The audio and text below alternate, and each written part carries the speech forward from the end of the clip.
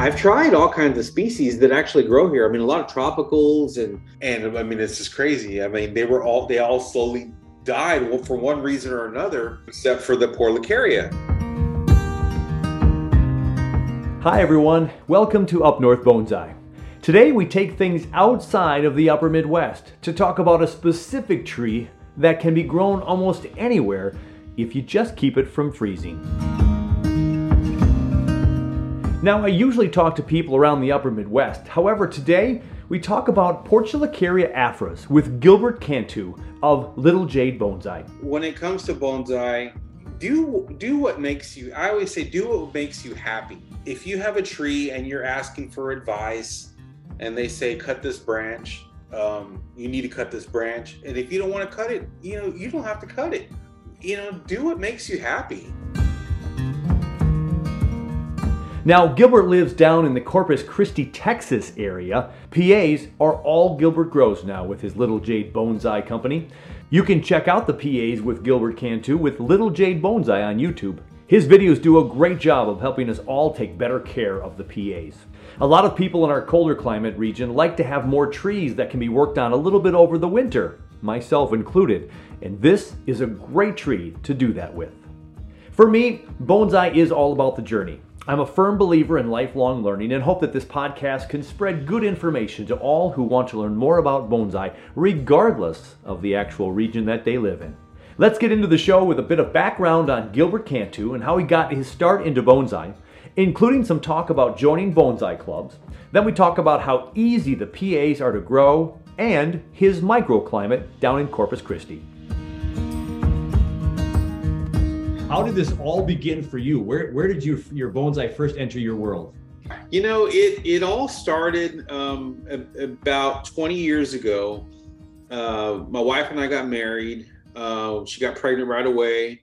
And, we were like, living in our apartment and kind of bored, and we would go to Target a lot. And this is back when Target had a plant section with live plants, and so we go and I saw a little juniper there, and we had just watched The Karate Kid, and I'm like, man, I always wanted to get one. And so I ended up buying it, and, and then I started reading about it, and then I went to Barnes & Noble and I bought a book. So it just kind of all started from there. And, I started just looking up, I just got the bug, right? I completely just became enveloped in everything about it and the different species. And I didn't even, I thought you can grow any tree anywhere. And so I had a little balcony, and I started buying a lot of trees from eBay. I mean, stuff that didn't even grow here. I mean, like Japanese maples and, all types of species. And I found a Jade, a Porlicaria afra from a grower in Florida. And, I saw it had a nice little quirky trunk. And so I bought it for it was like $55. I got it, and I'm like, man, this tree is awesome. But from about 3 months, I accumulated like maybe 40 to 50 trees in my little balcony. I mean, it was just filled with all kinds of plants. And we went out of town and came back, and I had no idea what the hell I was doing. So I ended up, by the end of the summer, I had killed all of them. And I mean, it's just crazy. I mean, they all slowly died for one reason or another, except for the Porlicaria. Found out Corpus, my city, had a club, joined the club, and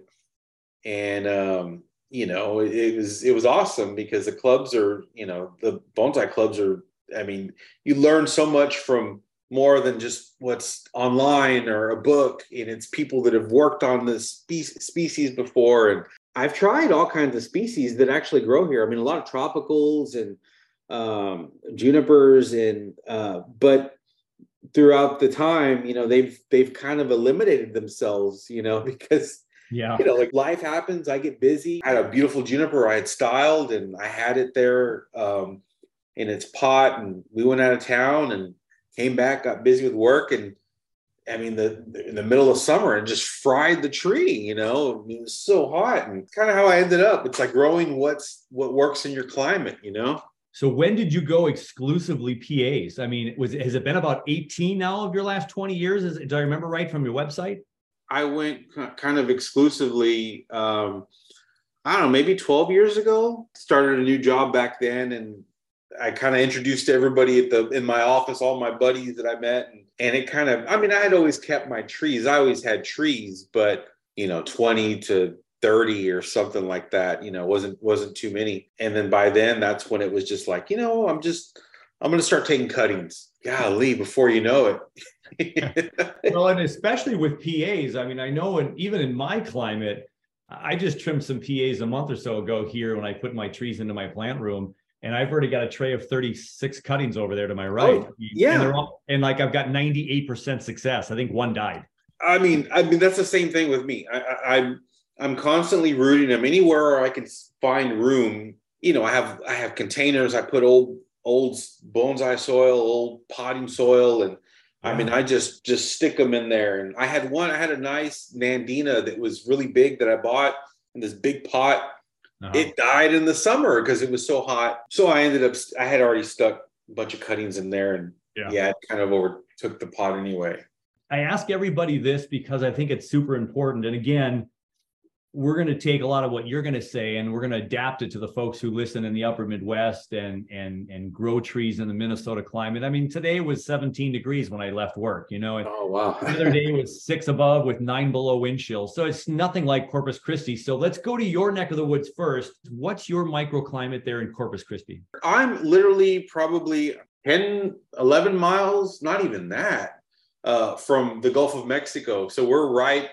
We're right on Corpus Christi Bay. We're close to the water. Everything rusts outside because of all the salty air, and Sure. So there's a lot of humidity. I mean, it's always humid, and it's always hot, And even when we get a cool front, the cool front just wintertime. Like we got one not too long ago, and it lasted a few days, and it's back in the, I don't know, we were in the, I think, mid 80s today. So it's it gets hot, and Right. So I keep my trees on the side of my house where they get the morning sun, right? The sun comes up and they're in the sun, and then noon, I mean, I'm talking about from maybe summertime, right? Then by noon, they're in the shade for the rest of the day. And so they get the morning sun. It's hot, but like now, I mean, since we are kind of in the winter, equinox, is that what it is? It's like they're not even getting any sun at all right now. Okay. But they're all still outside. You got plenty of heat, but you're not getting a whole lot of sun right now. But they're outside, they're getting bright light from the sky, so I mean, so they are getting light. The biggest thing is it just comes down to bright light, whether it's indirect light, direct sunlight. Sometimes even like in the summer when it gets the hottest point of summer, I mean, I can't have any indirect sunlight, like I can't have any in the middle of my backyard because they just get real light and color, and they're not going to die, of course. They're just going to, they're not going to thrive as much as the balance, Sure. Some sunlight, some shade. Next, I asked Gilbert if he has a dormancy or resting period with PAs down there in Texas. He shared a story about the recent cold spell they had with snow and ice, freezing temperatures that killed a lot of his trees. He told me what the best part of his microclimate is, and trees inside versus outside, and some fertilization discussion. Do you have any dormancy kind of, or when they down in the summer because of that heat and that's your dormant season, or what do you say about that? Right now I'm still trimming them. I haven't watered because we're kind of in that it's still humid, but it gets cold at night a little bit, not too bad. I say cold for us, like right. 60s, maybe 50s. So, I mean, usually by now, I'm not even watering, they're just out there, and sometimes I'll trim them, but usually from like December to February, I don't do any trimming. once or twice a year, we'll get down close to freezing or below freezing. Sure. I mean, they'll stay outside as long as it's above freezing. Yeah. But when it gets close to freezing, I'll bring in my nicer trees into my garage.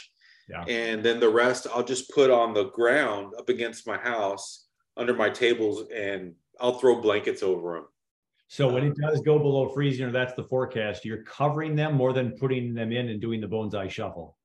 Yeah, that's it. In and out. I mean, but sometimes I'll just keep them on the ground in the coldest parts of the year, and then I'll throw blankets over them, and I'll uncover them, and I have a whole stack of blankets in my garage that I do that with, just because it just takes it's so much to bring them in and out. February 2021 was when we had that that insane Arctic blast that we had here.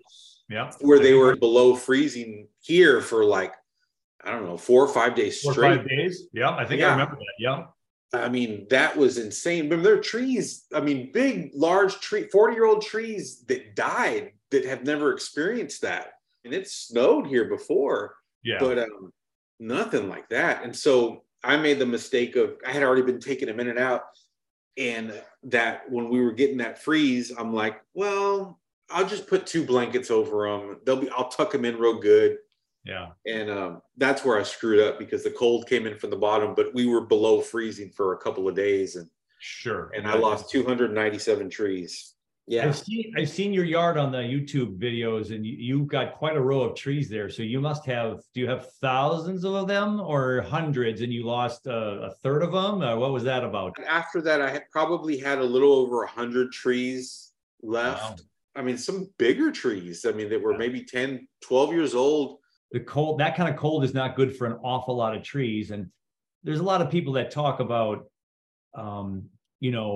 so it goes down to freezing one night, but that might have been an hour or two if it's hovering right around 32, 31, 30. But a lot of our trees, the temperate trees in Minnesota, where I am at, in the upper Midwest, the roots aren't even close to that temperature yet. The outside branches and everything, they're okay. But now a succulent and like the PA, all the moisture's in the foliage, right? I mean, so if you freeze, are they just dropping leaves and do they just die that way? Or how do PAs damage? Because you've seen it now with harsh conditions. What happens to them? There's just as much water in the leaves as there are in the trunk. I've bunched them really close together and put blankets on them, and it's got so cold that it's kind of penetrated that. I've had some where the trunk has been fine, but all the branches have it just depends. It kind of comes in from the outside in. Took the blankets off when we came above freezing, when it froze. And the trunks, everything was brown and it was like mush, Yeah. I mean, it's what root rot is, but it's just, a couple of times I've been able to cut off some of the dead stuff, all the dead branches, and then the main trunk is still green. Yeah. And I've had that come back. Yeah.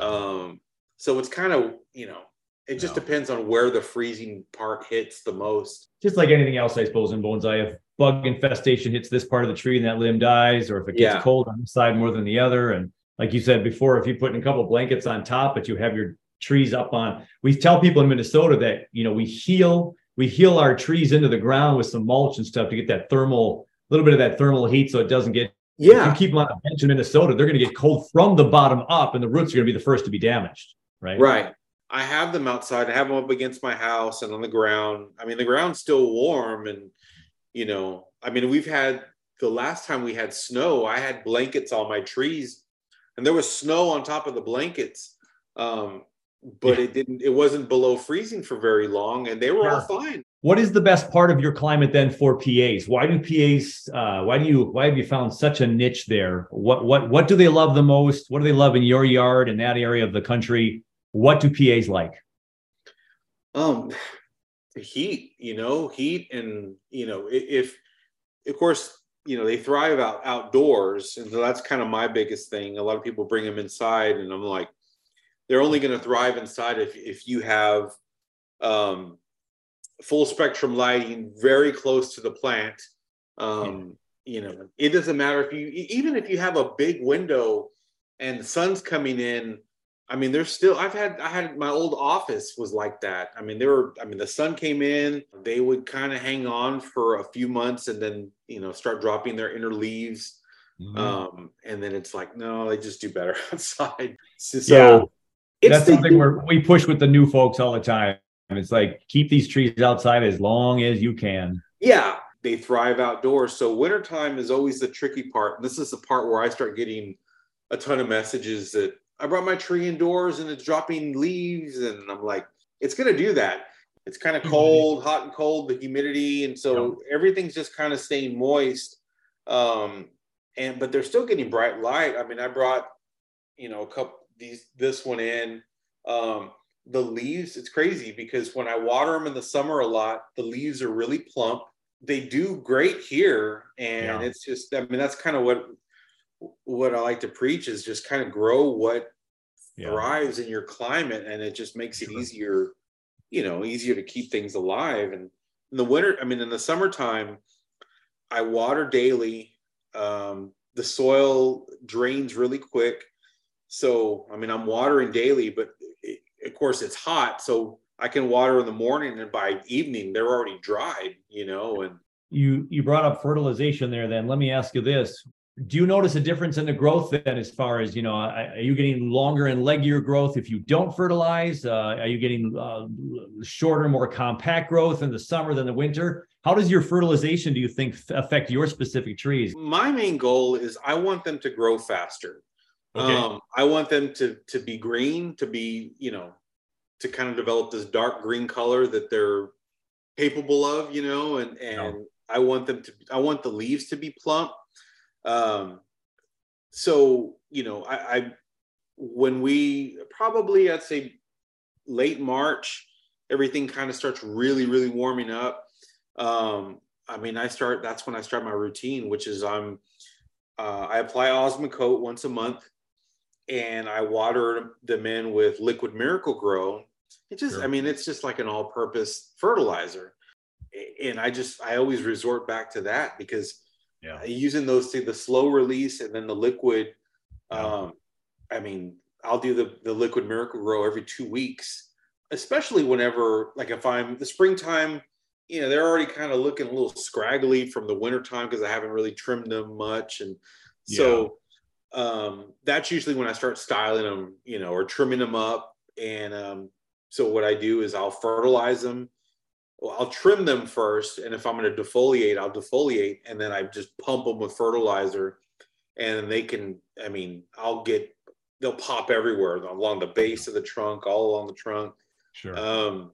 And then like I said, the leaves get real plump. I shipped a tree to a friend of mine who lives in Michigan, and he used to buy a lot of my trees. And he's like, man, your trees, I mean, the leaves look like jelly beans, when he gets them, he's like, they're just so big and plump. And it's like the way it is whenever it rains, and like people are like, oh, we got to keep them out of the rain. Well, it depends on your soil. My soil drains really quick. And because when it does rain, I mean, everything just swells up the trunks. But soil is a huge factor. Going down the soil well, huh? Yeah. It's always a debate, Gilbert. What you don't have to tell me your secret recipe. Of course, you have on your online, I think. But So you're saying you use more the smaller particles? Is that for all your trees, regardless of size? Tell me more about your soil. My friend, it's funny. My friend David Whitaker, that he was there at the club when I first joined. He told me something a long time ago that when I first started, it always stuck with me. He says, you want your soil to drain quickly, right? He's like, you want to be able to have a glass of water and you want to be able to pour that water and it be draining out and not pooling up in your pot. And I'm like, okay. So, I mean, I have always stuck with that, but, you have again, you have to use what's available to you. I mean, a lot of people like to use lava and pumice. I love lava, and if I can add lava rock to my soil, I would. It's hard for me to find, and because I like the red lava. Pumice is great. It's a lot like lava, but for me, I almost feel like it's not aesthetic enough. It doesn't look natural, in the soil. Like I want the soil to look Yeah, kind of like soil. It's just a personal preference. absolutely. Um, That is so bonsai. Everybody's got their own opinion, right? yeah, I use calcine clay, which is turfus, Yeah. which they sell it for baseball fields, I think. I mean, I get a huge bag for like $14. I mean, it's cheap. And then I also use expanded shale if I can find it. Okay. And I'll sift that out too, all the big pieces out. And my local nursery sells big bags of it's called landscapers mix. Has different types of bark, pine bark, and other little organic pieces. Yeah, I sift all that out. Maybe 80% inorganic. Just about 20% of the organic. So it drains quick. It does hold moisture, but when you're trying to develop your roots, especially on the Portulacaria, big soil, a lot of people get the big 1/4 inch or even a little bit bigger pieces of soil. Yeah.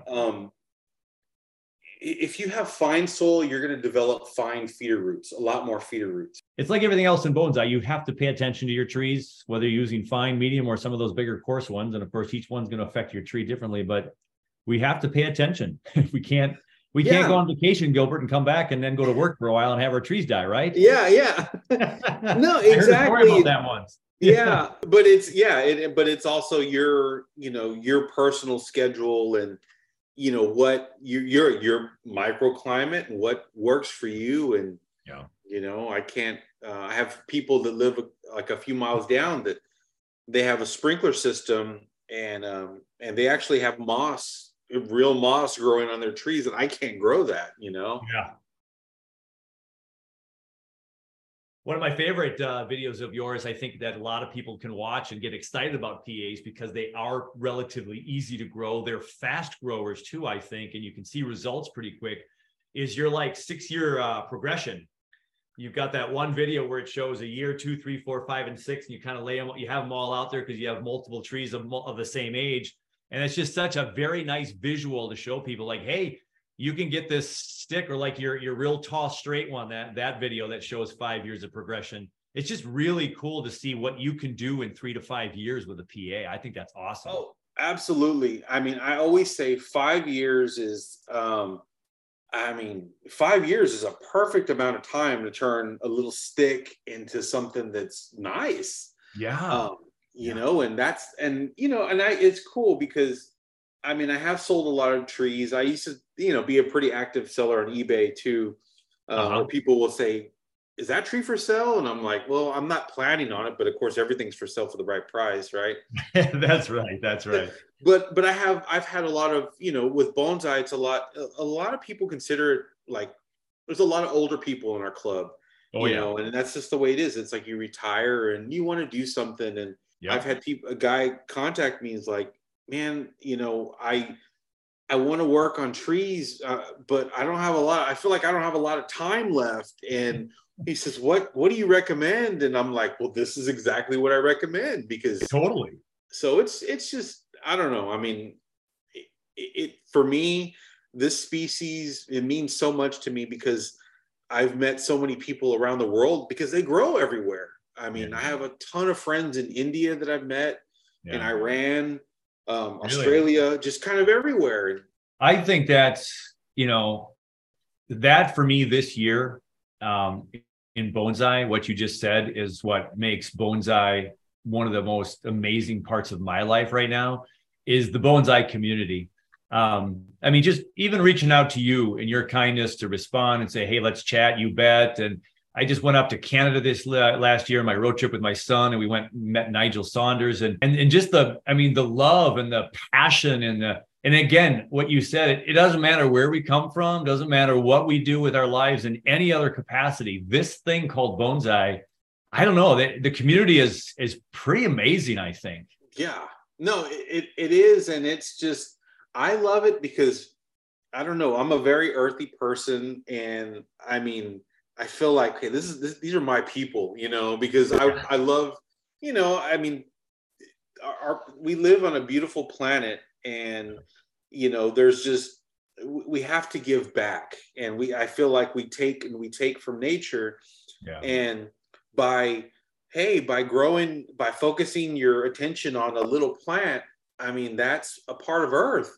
We can put the energy into that. I mean, you're showing love for Earth. And if we all would step out in nature more often, bonsai or not, I mean, the research is there. If you walk through some hinoki cypresses, they have gardens of hinoki cypresses just to walk through, and people's blood pressure drop just taking that walk through the hinoki cypresses. There's scientific studies on that very topic right there. It's just such really cool stuff. So yeah, if you can plant anything, whether it's a bonsai or not, and like you said, be a little more one with nature.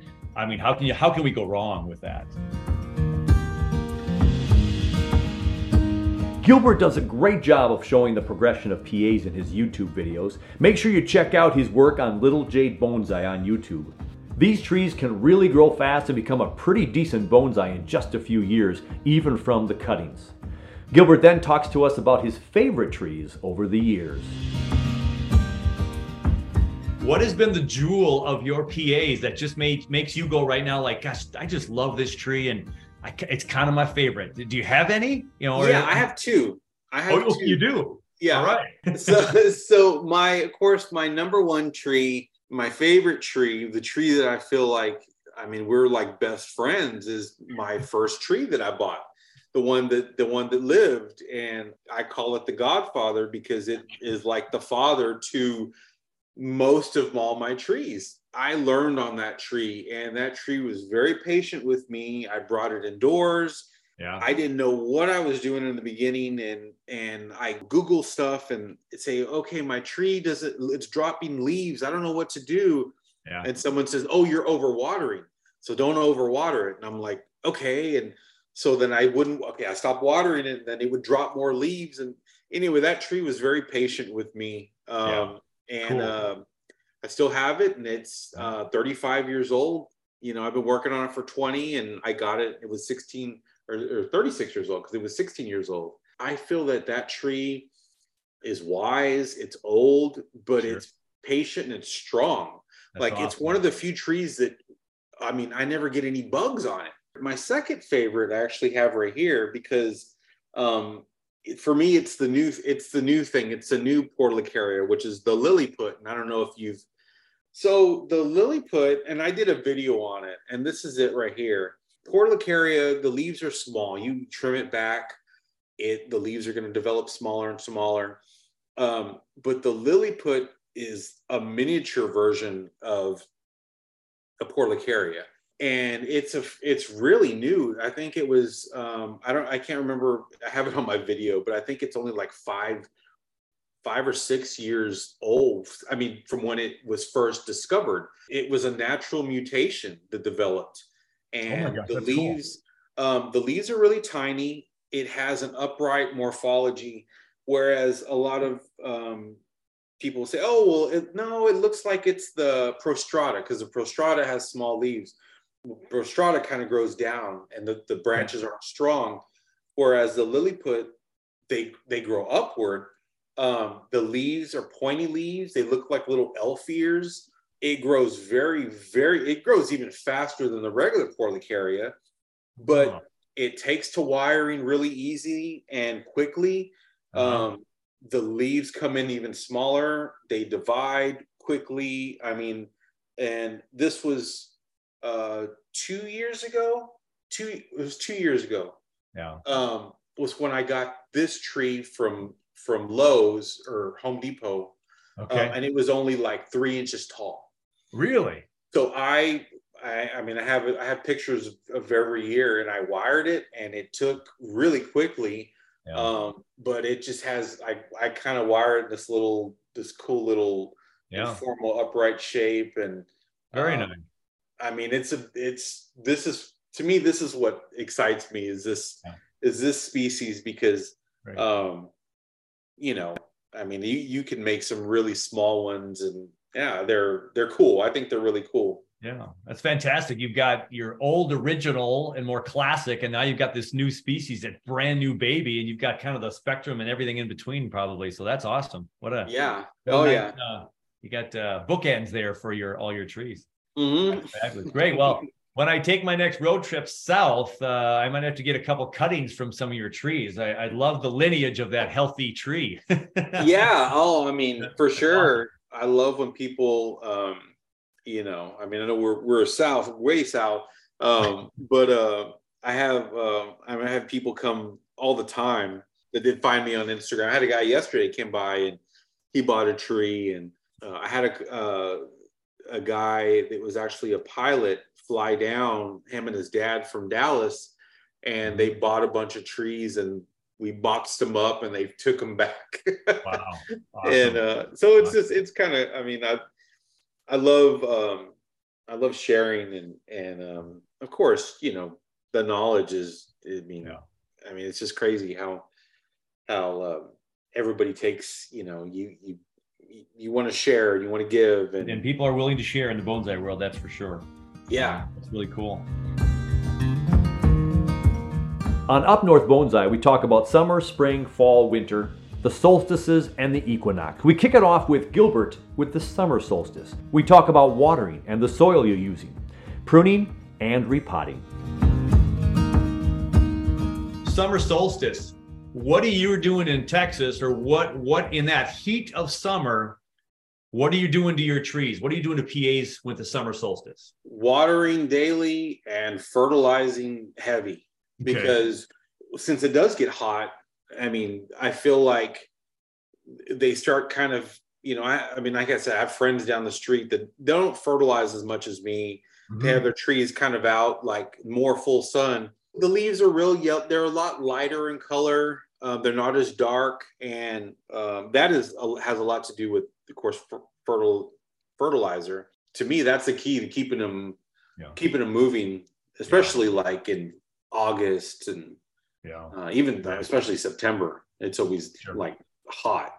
So water and soil always comes into the discussion with summertime. So we already talked soil and watering like crazy and fertilizing. So what about in the pruning and repotting? So are you repotting in your neck of the woods all year round because you can, or do you try to stick to summer when we would repot typically in Minnesota for the PAs?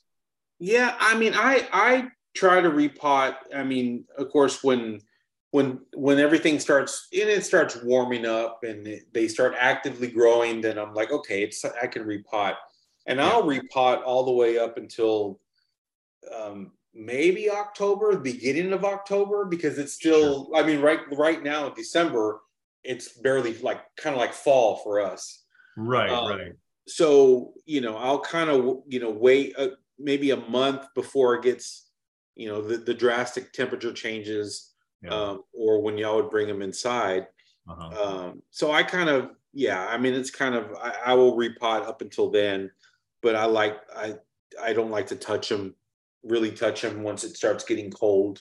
When you a lot of times our repotting, we can't repot a lot of trees in the, upper Midwest simply because then we don't have enough time afterwards for good quality aftercare and recovery and So you're kind of going by that rule of thumb as well. You just get to push it out till October, and we're like going, we're not doing that in October. Yeah. I mean, I do it to, like I said, up to about maybe a month before the seasons really change and it starts getting colder. So in the summer, then how much pruning are you doing? I mean, I noticed in your videos, and I noticed with your style, you have really thick PAs. So you nip and tuck them a lot, don't you?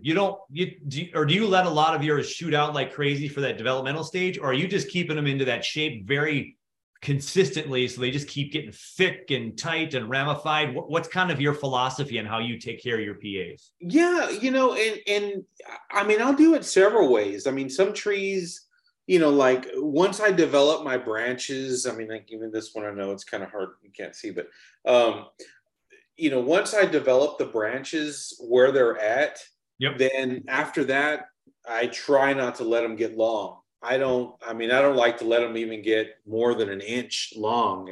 Because if you constantly trim them, you're going to shorten up those nodes.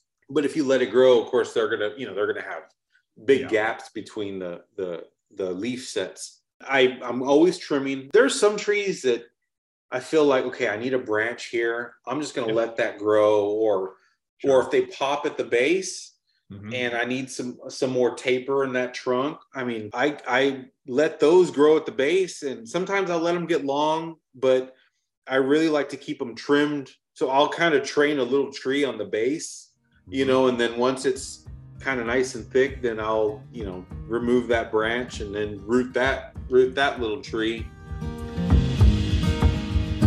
Next up is the fall equinox. We learn about what he does in the fall, including an extended repotting season because it's warm so much longer than in our part of the world. Gilbert also talks a little bit about having a greenhouse someday and how it would work for him. I also ask about the Corpus Christi Bonsai Shuffle. Yep, he does one too. Also, how do you wire the PAs and when is the best time of year? When fall hits, now again, it hits, my 4 seasons are different than yours, but how are you adjusting? We're not at winter yet, and you got a warmish summer fall, it sounds like, going way into September and October. So what are you doing in the fall then? Wrapping up some of those repots and still clipping, but what changes for the fall equinox? It's like it's fall here right now in December. So what I'm doing is, I just kind of keep them trimmed, but I feel like the growth does slow down a little bit because I'm not watering as much and I'm not fertilizing. Yeah. So I just feel like, okay, they kind of I almost feel like that they do know that we're getting close to winter. So they're just kind of growing slow. Sure. I'll keep them trimmed, but there's some that I just kind of let go. Is there any other work you do in the fall then? Everything's kind of slowing down. So is that kind of one of the slower seasons for you to just kind of just hang loose for a while? Yeah, that's really it. And I'm just, I wish I had a greenhouse, and I keep saying every year is the year I'm going to build a greenhouse, but I will only use it really like end of December to maybe January and February. You would really have to be careful with a greenhouse in that climate, wouldn't you? Yeah, my dad built one. He had a big one that he built when I was growing up. Yeah, and he had a lot of shade cloth, and he built a lot of windows in that so the air can circulate. It was always excruciatingly hot. The stress of me trying to, bring them in, take them out, cover them up when it gets cold. And it's a different kind of bonsai shuffle down there in Texas, but it's a little reassuring, I must say, Gilbert, that you actually do the shuffle a little bit because, we talk about that, well, quite jokingly, multiple times a year here in Minnesota. Yeah, it happens to us, especially, like I said, we're more January, February, or like the cold sure. times, and maybe once in December. But I don't want to forget to ask about wiring. Now, I don't know if you do any wiring in the fall because things are slowing down, but when is the best time to wire a PA? When do you typically do it? Now, I don't wire that much in general, but I've yet to wire a PA. I'm a little anxious about that and how it's going to maybe scar the tree and all that. I have watched your video on wiring once or twice, but share with us like wiring a PA and kind of the rules and regs for you and what's successful for you. So if I'm going to wire a tree, or if I'm going to give a workshop, or a lecture demo, I will let the tree, I will withhold watering for about a week or two to let the tree dry out. Sure. So the branches aren't filled with so much water and they become a lot more flexible. So that's very important when it comes to wiring, is to let it dry out before you wire it. Sure. And then, of course, the branches do become real flexible, and you'll have less likely to crack a branch, or they are flexible. But I have done some pretty dramatic bends, and you're moving it, and then you hear that crack, and it's like, oh crap. If I remember from your video right, you're using bigger gauge wire, or you double up a lot, right? So you have a little. I don't like to use. Yes, I like to use smaller wire. And because what I'm doing is, especially because the branches and the trunk are softer, it's not like a real wood. If you try to bend a big, thick wire over it, you're going to damage a branch or the trunk. So I like to use, multiple smaller wires maybe 2 or 3. Sure. And I'll wire it, and then of course, then I'll slowly bend it. But if I'm trying to create a drastic bend, I'll move it, and then I'll wait a month, and then I'll move it a little bit more or a little bit more. And what really is the best? Is there a best time of year for PAs to wire, or can you really do it almost any time? I mean, I say any time that it's actively growing. Oh yeah. Like I said, from us, it's springtime to October. Yeah, October. Right. Yeah. So let me transition to me. If I'm getting growth in December and January in my plant room here, because I have artificial lights literally 5 inches from the trees, the tree tips, and they're growing, they're putting out like two inches a month. I'm getting growth, right? Yeah, so you're good. I could wire right now, right? Absolutely. Yeah. Because there is no true dormancy. I mean, they do slow down when I have them outside and and it's cold. Right. But it doesn't, they're continuing to grow, and technically you can fertilize as long as it's growing, and right. And I right now I've gone to just liquid Miracle Grow myself for the indoor stuff, and I do that every once in a while. So they're getting some fertilizer, they're getting plenty of warmth in here, and the best artificial light I can give. It's not the sun, it's not even indirect sun, but they sure seem to like it in here. So no, and that's great. I actually have a whole big giant indoor lighting system that was sent to me with the big box, the reflective stuff and everything, the box that it grows in. I have not set it up, and I plan to set it up this. I just don't have, the problem with me is I don't have room for it. And I'm like, I'm going to have to put it in the garage, but I can't fit anything else in my little office in here. I have all my trees all along the side of my house. I mean, my house is kind of long, but I have my whole backyard, and then this whole side, which is even bigger. So I'm like, I got a lot of room to expand. I keep telling my wife, I'm like, it's coming. I'm just letting you know it's coming. That's great. And she's still supportive of that growth? Yeah, she is. And I wish she was into it, but she just doesn't, Some people are, some people aren't. A lot of my bonsai friends are from the club, the same way. They're like, oh, yeah, they're supportive, but they're just not into it. My wife says the same thing. Well, you just go do your thing. Yeah. That's the support, because they just can't. If you get the bug like we do, no one can even relate. I mean, it's just different. Yeah. Before we move on to winter, because I think winter will be short and sweet of a subject, I wanted to back up because I didn't ask about this in the summer, which I don't know if that's the worst time of the year or not, but what kind of pests do you deal with PAs, or what pests, if any, like PAs? There are a couple, and there's one of them that I just identified because I've been battling this insect for a long time. Okay. And it's taken me a while to figure out what it's actually called, because it looks like an earwig, and it's called a web spinner. And I don't know if you've ever heard of that. I have not heard of a web spinner. No. So web spinners they look like, an earwig, right? What they look like. They can get like maybe an inch long. They're skinny. They're black. Yep. They have the little, and I see those around, but I've noticed for years now, there would be some little webbing, in small little areas of webbing on the trunks. And then I look, and it looks like they're eating in the trunk. And this, particularly the cork bark trees, the trees that have the really gnarly trunks. And I'm like, what the heck is eating the trunks? And I couldn't figure it out. And I'd get my little scissors, and I'd kind of poke around, and I would see these little earwig looking things, and they would crawl, they would move forward, move backwards. And what the heck is this? And I'm like, why would earwig? And I'm Googling it, like, do earwigs eat, dead, trunks of plants? And they're like, no, it's not an earwig. So finally, I got a hold of a bug guy, and I sent him pictures of it because I took pictures of it. He identified it, and yeah, it's a web spinner. So web spinners look like earwigs. Okay. They have these front little, paws or whatever they are, little hands, and they're kind of round. And what they do is they produce like a silk with those little hands. and they create a webbing and little tunnels, and they live inside, and they do nest in the wood, and they eat the wood and kind of burrow themselves in there. So that is there are pests that eat the leaves, or that like mealybugs and aphids, but these things are attacking the trunks. And so I've been trying to find out what they are. Now I finally identified them.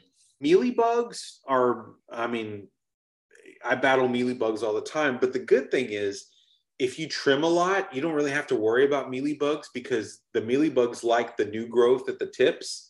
So I'm always trimming the new growth off. I keep them under control. Aphids like the new growth. I will, anytime the springtime is kind of when they come out and really start attacking everything, I'll pick up a tree and I'll spray them with water. And if that doesn't work, then I'll use insecticidal soap. Some people will say, oh, you can use rubbing alcohol on a Q-tip. Alcohol, especially if you spray a tree with alcohol, you're going to damage the leaves. So insecticidal soap doesn't damage the leaves. Yeah, I've been pretty comfortable using the insecticidal soap myself. That's all I've pretty much done. I'm trying to stay as chemical free as possible. So mealybugs, aphids, web spinners, and this year I did battle a lot of caterpillars. I'll find them, especially my real small trees that have the small leaves, and they just kind of munch at those. And I'll literally follow them. I'll follow their trail. I could see their poop on the leaves, and then I'm like, okay, it's on this tree, it moved over here. And I pick them up and I'll transport them to the other side of the house. It is time for the winter solstice, the slowest season for us, most of us anyway, and that also holds true for Gilbert down in Texas. Let's check it out. Shortest time of year, the least amount of light, especially up here in Minnesota. You're probably doing not a whole lot of anything with your trees. So what is the winter solstice like for you, for PAs? My whole thing is I just monitor I leave them alone, and I just monitor the weather to make sure that it doesn't get down to freezing. And then of course, if it's like, oh, we're gonna have a light freeze, or then I will call my kids and I'm like, all right guys, let's get the blankets and put them on the ground and cover them, put rocks in front, and take my big ones in. And so I don't really do wintertime. I don't really do much, and because they are outside, and like I said, as long as it's above freezing, they're fine.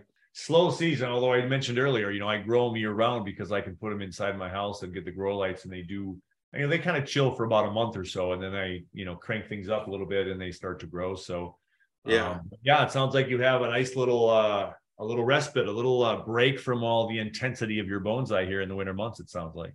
Yeah, it is. And it's kind of nice because, I do have a lot of other hobbies, and I'm an artist. And so that's kind of like wintertime is when I start painting or drawing or doing something inside. And, but yeah, so it's kind of, it's definitely my break time. Yeah, for sure. After you, decorate your trees Halloweenish, then you kind of take a break for the rest of the world. I love some of your images of your trees with those characters in them. That's awesome. I know. I like doing a lot of toy photography, and I love Star Wars, and so it's kind of super fun. I always try to do something with them. And finally, the spring equinox. Gilbert talks about how the PA can take a while to get past that tendency to have a little bit longer, leggier growth, for us for having it indoors for so long, and for him having it in the shade in his backyard during the winter months. This part of the conversation also talked about defoliation of your PAs and what works best for him with watering them. Let's move to spring then. So the spring equinox is, of course, for most people in the bonsai world, across the world, I think, and you're kind of saying the same thing as well with the PAs. When spring is around, no matter where you are, that means it's rebirth, newborn stuff ready to just take off, and the flushes of growth are ready to go. So what is spring like for you with PAs in your neck of the woods? Yeah, I usually, once it starts to kind of warm up, wintertime, they're on the ground. They're, they aren't getting much light, but they're not, I'm not trimming them. No. So whenever I'm like, okay, I think my weather guy will say, yeah, I think our last freeze is behind us. And okay, so I'll bring everything out on my benches on the side. And Yeah. of course, everything just looks like a mess because, there's some weeds that have grown into the plants. And I usually do kind of just a quick trim. I'm not doing any fine detail trimming because whenever I do trim, I mean, I'm pretty detailed, meticulous when it comes to my trimming. Yeah. On where I trim on the branch, on the leaf, above the leaves and everything. Yeah. And right. So springtime, I'm just going. I'm Edward Scissorhands. I'm just trying to get the main shape down, and then from there, then that's when I start fertilizing, and then everything just kind of starts budding. But that is the time usually if I'm going to defoliate and do a hard styling on a tree, then that's when I defoliate. Okay. Yeah. And well, do you defoliate more times a year, or is that really when you try to defoliate is right there in spring to let that new flush grow? Yeah, I think the springtime is the best time because you have the whole rest of the year to develop all the leaves and anything dramatic you're doing, any hard wiring, styling, defoliation, root pruning. I mean, it stresses the tree, and so anytime you do defoliate a tree, yeah, you're getting new growth everywhere, but the downside is the new growth that comes out is a lot thinner. It's not as, plump and the leaves are real thin. So it takes a while for them to kind of gain strength and get that momentum going. So yeah, the springtime is definitely a time for defoliation. So tell everybody then, when you do defoliate, now you mentioned not watering before you wire for 2 weeks. When you defoliate a PA, tell everybody how they have to take care of that tree then. So I will only defoliate a tree if it's really healthy and it's established in its pot. I will not take a tree out of the pot, repot it, and defoliate and wire. I mean, you're stressing the hell out of the tree. Yeah. Major operations times 3. You're not going to do that. Yeah. Yeah. So if I'm going to defoliate, it's going to be a tree that's been in the pot, it's established in the pot, and it's healthy. Okay, then I'm going to go ahead and I'm not going to mess with the roots. I'm just going to mess with the top. And I don't defoliate every tree. There's reasons why you defoliate. If I'm going to defoliate a tree, it's because I want to style a tree.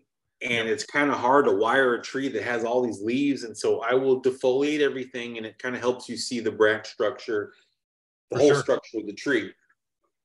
So you can defoliate by just plucking the leaves off with your fingers or using scissors or a combination of both. I'll defoliate everything. And then that's kind of when I do my wiring, kind of get detailed with it. And then immediately after I defoliate, I fertilize because you removed everything, but you want to guarantee that all the branches, everything is going to pop. So I defoliate, I wire, I fertilize very heavy, and then that ensures all the growth is coming out of all the branches. Because with the Portulacaria, you will, I'm sure you've seen it too, where you get these branches that kind of have these nubs, right? Where it's a branch and there's no growth on it and it's alive. Yeah. That's because there wasn't enough energy going up into that branch when it was cut. What's the watering regimen then? I've always, you have to, when you don't have a lot of foliage with a PA, do you run the risk of root rot if you have no leaves to support that water? Well, a lot of it has to do, like I said, if it's established in its pot and it's draining quickly and, the roots and everything look, the soil looks good, then, no, there's nothing wrong with, and it's like I said, it's healthy and it's already actively growing, then no, I mean, I water as long as it's actively growing and it's hot here. I mean, I'm watering every day.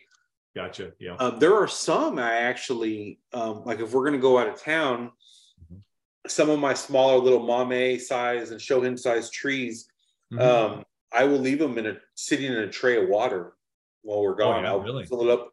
So they're, you know, it's up into the, and a lot of times if I have a tree that you're watering, you feel like it's just not, it needs a boost. Yeah. I'll fertilize it and then I'll sit it in water, submerge it for, you know, like a day. And, really? Yeah. And then I don't think I've ever heard that with a PA or would have even thought of that. Oh yeah. Yeah. No, all the time. I mean, I do that and I never have any issues.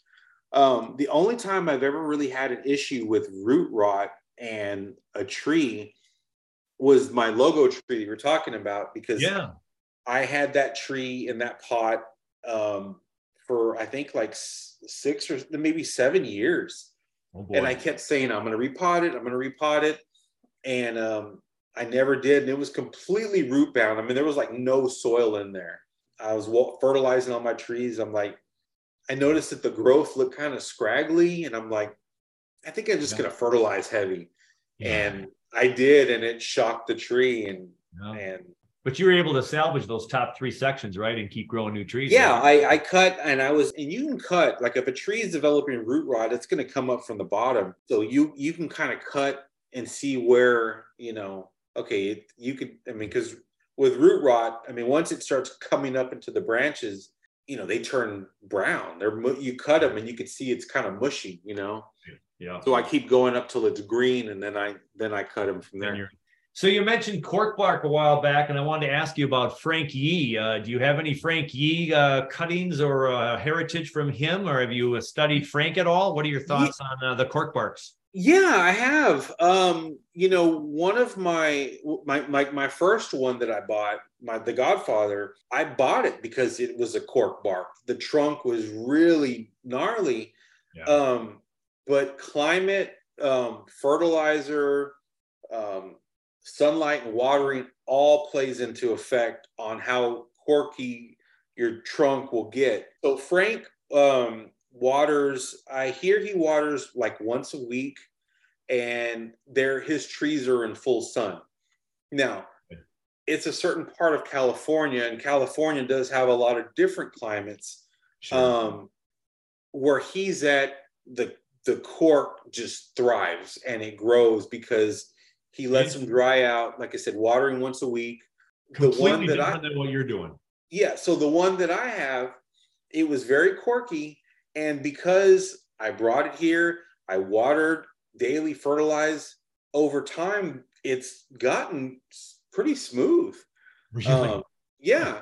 So that's why I don't pay too much attention to, okay, is that a cork bark? You know, because I've seen a lot of cork bark trees that people have, and it's like, man, the trunk is real quirky, but I'm like, to me, it's all about the styling, right? How is it styled, and to kind of to enhance the cork or whatever. But for sure, you know, so it's just again, that's my personal take on it. But I do have trees that I keep that are more cork bark that I keep a little in a certain area that gets more sun. And I've done experiments where I've put them in a higher shelf where they're getting like full sun. I'm watering once a week on them. Okay. Sure enough, they start getting more corky. The cork starts kind of coming out. So it's like the stress of that dryness, and it's going through a little bit more tension in its life, and it's showing up with a corkier bark. Yeah. So when you're watering, the water's flowing a lot quicker into the trunk, into the branches, and it's just, it's more smooth. Pops it up and smooths it all out or something. Yeah. We finish our conversation talking a bit about the PA master, Frank Yee. Cork bark PAs are part of the conversation and how we care for variegated PAs. Gilbert then finishes up our conversation with talk about being involved in clubs, and of course I ask about his tips for those beginners to bonsai. Should I show you one of my trees? Yeah. On one of my recent videos for my channel, I I worked on my variegated. Oh yeah. So I have a variegated PA, and I think this is also a descendant of a friend of mine who has gotten trees from Frank Yee. But it's a variegated. Yeah, it just this year, after like halfway through the summer, the PA is really weird in Minnesota. When we bring them outside, they have an adjustment period. And then all of a sudden, late in the summer, man, boy, they go nuts. And of course, in August in Minnesota, we get a lot of humidity, just like you're getting like a lot of your summer, right? And so this thing just took off, and it's just been really funky. And it's it's variegated. And I've always heard variegated trees are a little bit more finicky and they grow different. And but I love the variegation on some species, and this is one of my fun little variegated PAs. Yeah, no, that's nice. Well, it looks evenly variegated. And I say that because while we're talking about variegated, yeah, and I like the shape of it and kind of where it's going, and yeah, it's in development, right? Yeah, everything always is. One of the over the years that I've been kind of working on these, I've always, if I've seen one at Walmart or wherever, and I'll buy one. I treat all my trees the same. I end up fertilizing the same, watering the same. I noticed one year I was just kind of in and out. I was just like a robot, just water, fertilize, trim. I wasn't really paying attention to a lot of them. And I'm like, where the hell did those fertilized trees go? Like, I don't know where they, like, I'm looking through all my trees. I'm like, where's the where's the variegated ones that I and I'm saying fertilized because all I did was fertilize. Right. Well, did they lose their variegation? They did. And so you can, if you fertilize a lot of a variegated, I did an experiment this summer too, where if you fertilize and take one and just add a lot of Osmocote, add a lot of liquid Miracle-Gro, fertilize it, it's going to start turning solid green. Some people talk about, they say, oh, it's because every variegated has the solid gene in it, so it's called a sport, right? So the sport, which is the solid green one, comes out, was to cut that off. That's not, to me, I feel like that's not true, because I bought one that was completely variegated, took pictures of it, I fertilized it, and it wasn't like, oh, a solid green popped out. Everything slowly started turning green. Great. And it completely turned all green. And so then I thought, okay, I turned it upside down, removed all the Osmocote. I set it aside. I didn't water it. I didn't fertilize it. Right. But I watered it. Sure enough, it starts getting lighter and lighter and lighter again. So there's one variegated that I have. I only have one because it's the one I treat differently. Yeah. That I won't fertilize, and I just water it. Yeah, and that's a great segue to wrap up our discussion here. So if someone's new to bonsai, one, you're a part of a club, so I want your thoughts on being a part of a club again. And then just, what are your 2 or 3 things of advice for new people into bonsai and why PA would be a good choice for them? So first, let's clubs. You've seen like you're pretty, a club has been good for you. Yeah, you can only learn so much through YouTube videos and, reading books.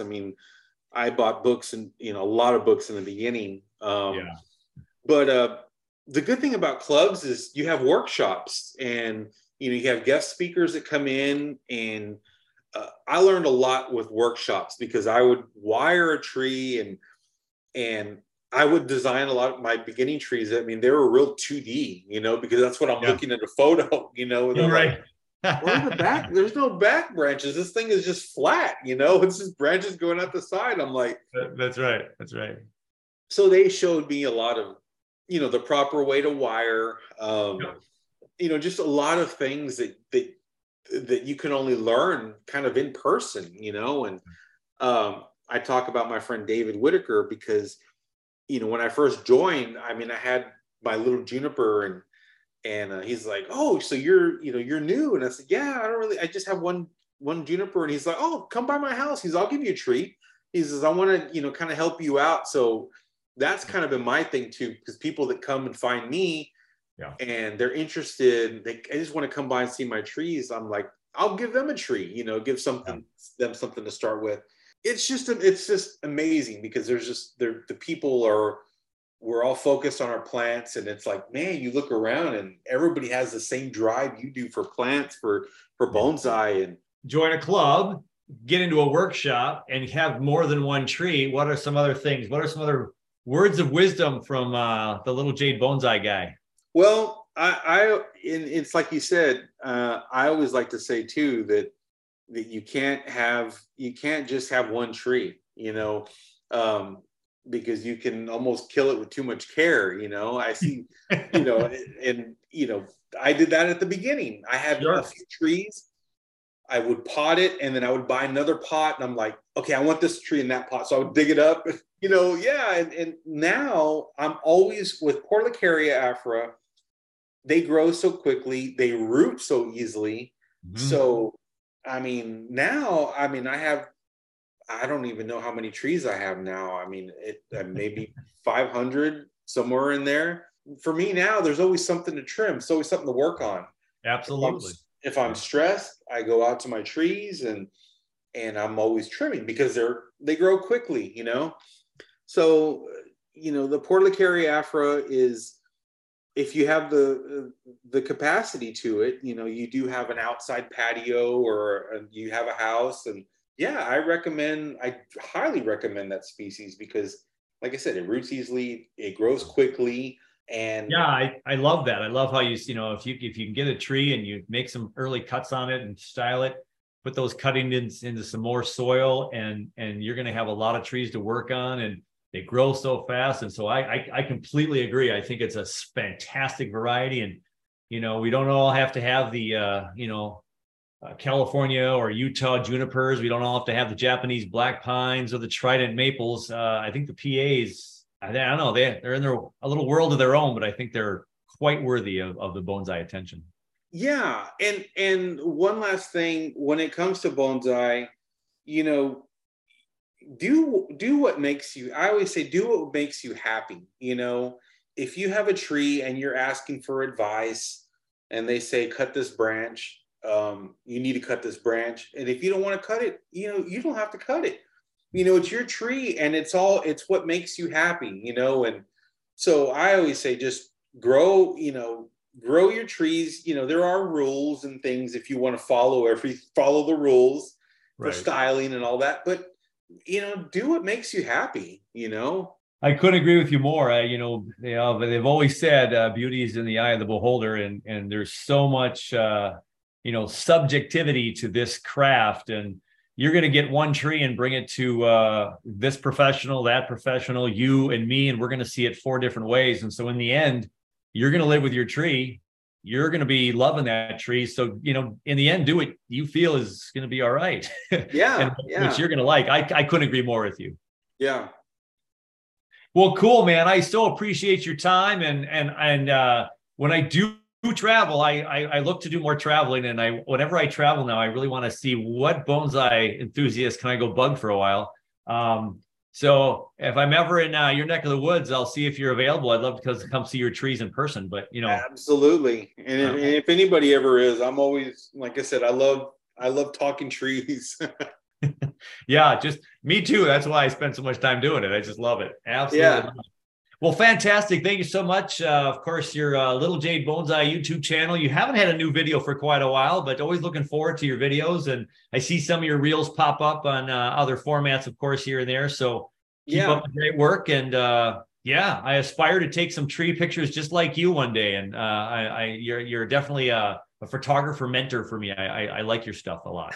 Well, man, I appreciate it. And thanks for having me. And I'm glad we finally were able to connect. Yeah. All right. Take care. Have a good holiday season, and may your PAs treat you well. Yeah. Well, thank you, man. I appreciate it. You too. All right. Good night. Take care, man. Appreciate it. Thank you. Yeah. Bye-bye. Bye. My many thanks to Gilbert Cantu of Little Jade Bonsai. Check him out on YouTube. We live in completely different climates. However, we both can have an incredible amount of success growing PAs in our own microclimates. be it hot or cold. I love mine, and it often gives me that little bit of bonsai fix I need in the middle of winter. That will do it for another edition of Up North Bonsai. Thank you so much for listening. I hope you picked up a couple of bits of information that will help you with your PA growth if you decide to check out that species. And we'll talk again very soon when I head up north, well, maybe or down south, to talk bonsai.